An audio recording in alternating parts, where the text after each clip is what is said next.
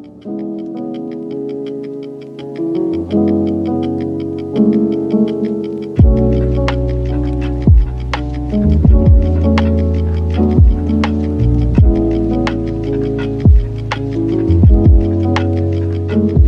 like to start by acknowledging the traditional custodians of the land upon which we meet today.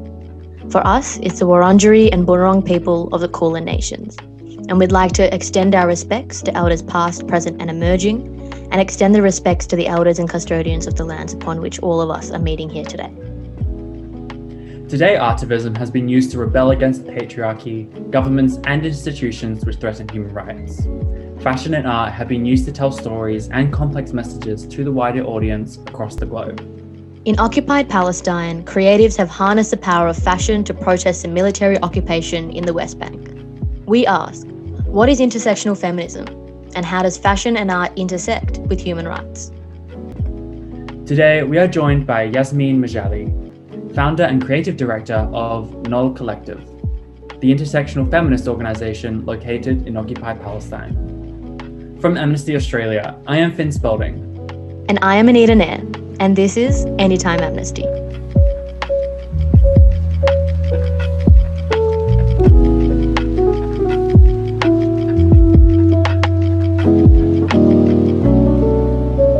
Actually, before I start, I wanted to make a point.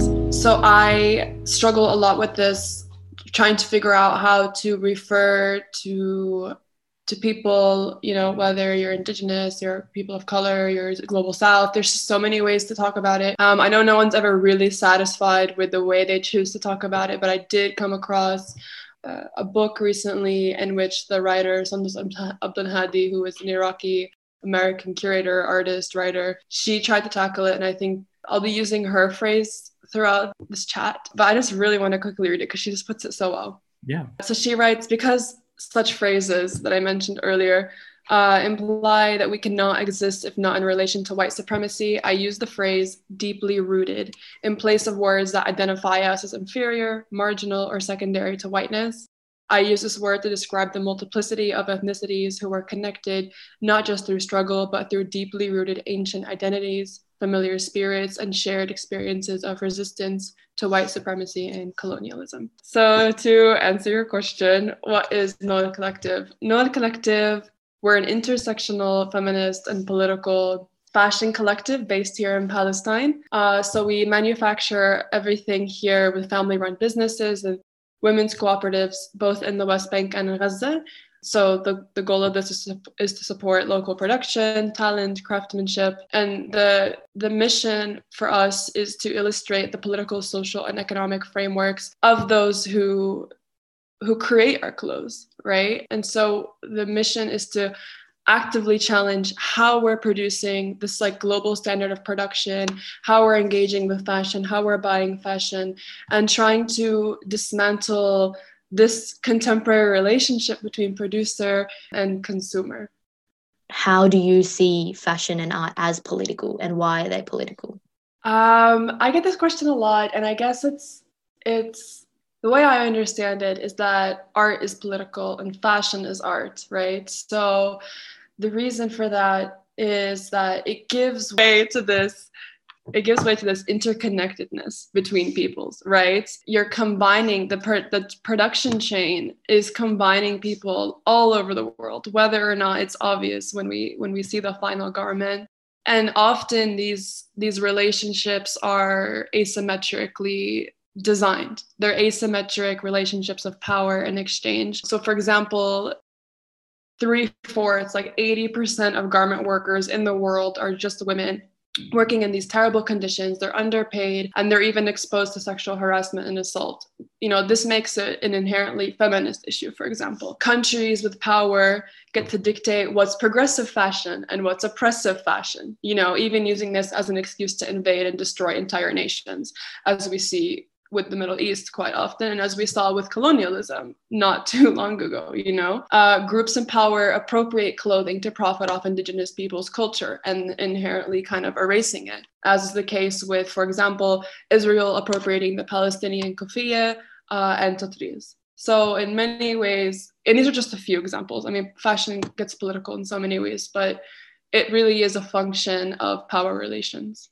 And I guess as the creative director, when you look at, say, for example, like how Israel appropriates Palestinian culture, what's sort of your creative process behind, I guess, producing fashion? And I guess, how do you sort of like, what inspires you about Palestine as the creative director of Knoll? I love this question. Thank you for asking it. I think that my creative process is deeply rooted in nostalgia, both personal nostalgia and, I love this phrase, historical nostalgia. So I am going to really quickly just read you what historical nostalgia means. I found it in this interview with Dr. Christine Bachow, if I'm pronouncing it correctly. She's a professor of psychology, and she defines historical nostalgia as an emotional attachment to or longing for times in history that predate our own birth. It's more likely triggered by dissatisfaction with the present, end quote. Which I love, because in Palestine, for me personally, I'm obsessed with our past. Generations, which I, obviously was not present in, architecture that comes from a different time, fashion, textile heritage, history. I was never there to experience any of it, but yet I am obsessed with it and trying to revive it. So, as is the case with much of the world, our worlds today look so different than they did for previous generations. And in the case of Palestine, these changes aren't necessarily all organic, but instead they're a result of Israeli policies and practices to essentially mutilate and ultimately erase Palestine, right? So for me, I understand these changes through architecture and fashion.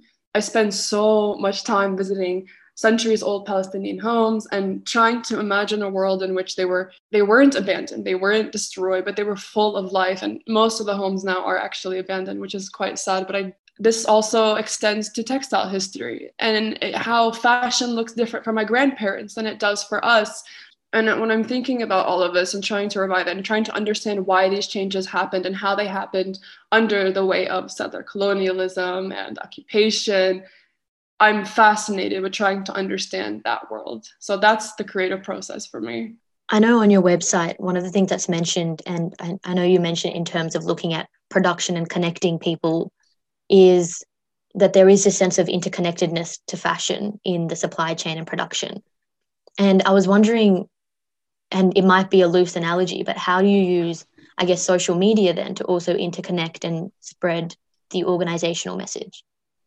Social media is sort of a double-edged sword. It's this very bittersweet reality that rooted peoples have to navigate, because on the one hand, it's a great tool, right? We have these platforms, we can build our vision, share our vision, and connect with other creatives that also share that vision and build these beautiful projects together. I've met so many incredible people that I never would have met if it wasn't for Instagram, and I'm grateful for that. On the other hand, we can't deny the existence of this inherently racist algorithm, right? We can't deny that so many of our favorite pages have been shadow banned or even, just taken off Instagram altogether. So it does, and of course for nothing, right? Besides doing anything but speaking up about the issues affecting your people or people that you're allied with. And that's a sad reality. It is, I want to say social media is the tool for us to connect, but it's also trying to navigate that reality as well. It's kind of a bittersweet thing. And I just guess, going off that sort of partnering with other organizations, how important is it for Knoll to partner with other fashion brands within the Arab world? It's so important. I don't believe in competition. I think I know there's so much room for all of us to succeed in this world and for all the world to receive all these incredible Palestinian creatives. So it makes more sense to me that we work together, especially when our work is so much more beautiful, when it's the product of like a collective creative process, right? We have so much more to offer to the world and to our communities and to ourselves when we work together. So that was part of it. And then another part of it is like, how successful are you, right, if you are extending your hand to pull others around you up? For me, it was like, okay, if I really want to consider myself growing in the world as a creative, the only way for me to feel that is even remotely true is to make sure I'm doing it with my community. So going back to intersectional feminism, I think there's a sort of very narrow-minded view of what feminism is in the West. And we're only starting to sort of talk about it more and understanding, especially intersectional feminism more. So I was wondering, for you and your organization, what does intersectional feminism look like? I love this question because I have had such a long, and it's an ongoing journey with feminism and what that means. You know, if you asked me 3 years ago what feminism means, my answer would have been so different, as it should have been, right? If your answer is the same as it was when you were younger, or like even last week, you're not challenging yourself enough. You're not growing. You know, I spent the last few years after I launched this collective reading, listening to leaders in the community, right? Understanding, oh, wait a minute, I don't have the full picture. How can I be a better feminist, right? How can I be comfortable using that word? And intersectionality, I think, is the root of that. All of these issues are interconnected, right? So for you to be a true feminist, you've got to understand the way all of these systems that are oppressing us are actually working together, right? So if the systems are working together to oppress us, your means of resistance or your ideology, right, has to reflect that nature, has to equally be interconnected. It has to be aware of climate change disproportionately affects rooted peoples. You have to be aware of the way capitalism disproportionately affects rooted peoples. If you're a feminist, you have to make sure that you're including LGBTQIA. You have to be sure that your feminism extends to women of rooted communities. So for me, it's after I've read so much and I've understood the nature of intersectional feminism, we've tried and are continuously like restructuring our work and our mission and our vision to properly reflect that.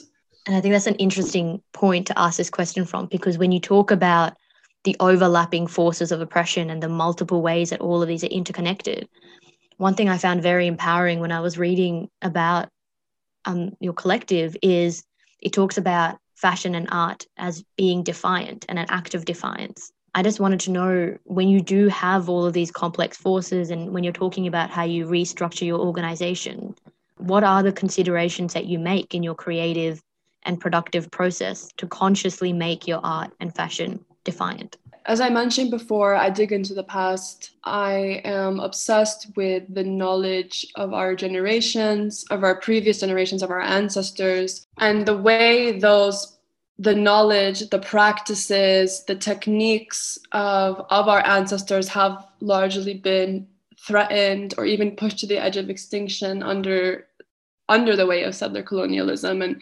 industrialization and time. It's an act of defiance to, first of all, actively try to learn this knowledge, to dig it up from the archives, right? To interview people who have this knowledge, and it's not recorded, you know, to actively try to understand all of that. And then to bring it into the public sphere, right? To start storytelling with the little bits of knowledge that you're gaining here and there. And then to try and reflect it in your work in a way that does shed light on those practices and why they look the way they do today. That seems to me like an act of defiance, right? When the occupier is actively working to erase these things and you're actively working to bring them back into the world, that's a pretty empowering thing. And I think leaning on from that as well is one of the things that you mentioned is that you consciously want to highlight the long tradition of women as passer downs of culture and practices inherent to Palestine. And one thing I think I'm especially conscious of is like, how would you describe the importance of understanding culture, especially in contention with Western portrayals of what feminism means? I love this question. You know, it immediately makes me think of Nawal Saadawi. If you don't know her, she's just such a badass. You can bleep that out if you have to. Egyptian feminist, doctor. She really paved the way for so many of us today. I mean, she's amazing. And she writes about this, but she writes about the fact that we need to shift our understanding of feminism away from this universality that is actually so dangerous, right? Because it implies, if there's a universal feminism or a universal truth, it implies that inherently someone the global north is right, and then the rest of us are wrong. And so we need to understand the subjectivity, the hyper locality of feminism. And in the case of Palestine, I think I've heard it argued that as women are deemed the vessels and the custodians of cultural knowledge, that isn't fair, right? But I actually think that's a point of power, right? Feminism or fashion is deemed so inherently frivolous. Anything having to do with clothing and creative process is deemed frivolous when it's produced by women, right? But that's not the case. It has such an immense power. It is an honor to be a vessel, to be able to pass down these things and safeguard them, especially in a world that is actively trying to erase these things. And not just that, I mean, it is a source of political power, of resistance. You know, back in the day during the Intifada, when Israel banned the Palestinian flag and women started embroidering the Palestinian flag into their dresses, into their gowns. This is an act of defiance. This is political resistance, right? And if that's not feminism, I don't know what is. Now, throughout our conversation so far, you've mentioned some inspirational Arab women, the books that you've read and the details that you've sort of heard. And I was wondering if you could just share with our audience, what are some resources that you would ask them to go to? This is so hard because there's so many. And I also don't want to limit it. Obviously, read work by Arab women, but also read work by women of deeply rooted communities in general. You know what I'm saying? Because these women are drawing the parallels between our struggles. Angela Davis, great example. You could start with her if you want, and then you can move on to Nawal Saadawi, also a great feminist. I feel hesitant to be creating a list because I really don't want to leave anyone out. But if you're really interested in reads, head over to the Node Collective page. I have a whole highlight of like books that I read that I just highly recommend as a point of departure. Do you have any? But read, and amplify the work. Share it, amplify it. And do you have any Instagram accounts maybe some feminists might use that people can learn from?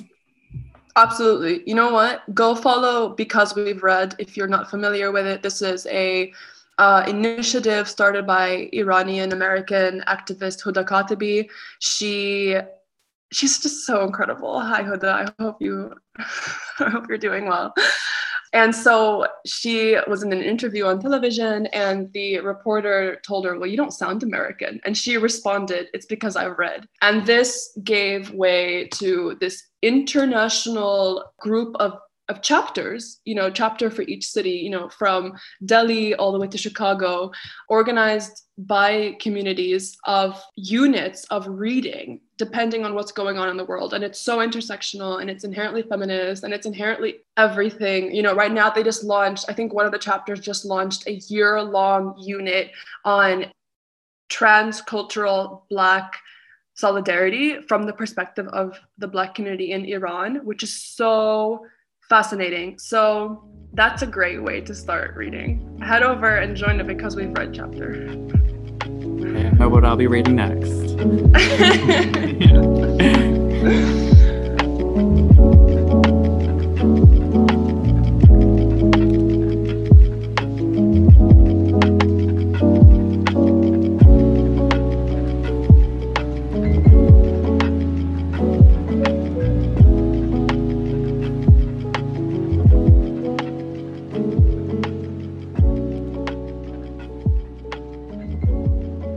This podcast is produced by Amnesty International Australia, hosted by Finn Spalding and Denise Minero. Edited by Max Lowe and researched by Alec Muir, Alex Kelly, and Billy Fay.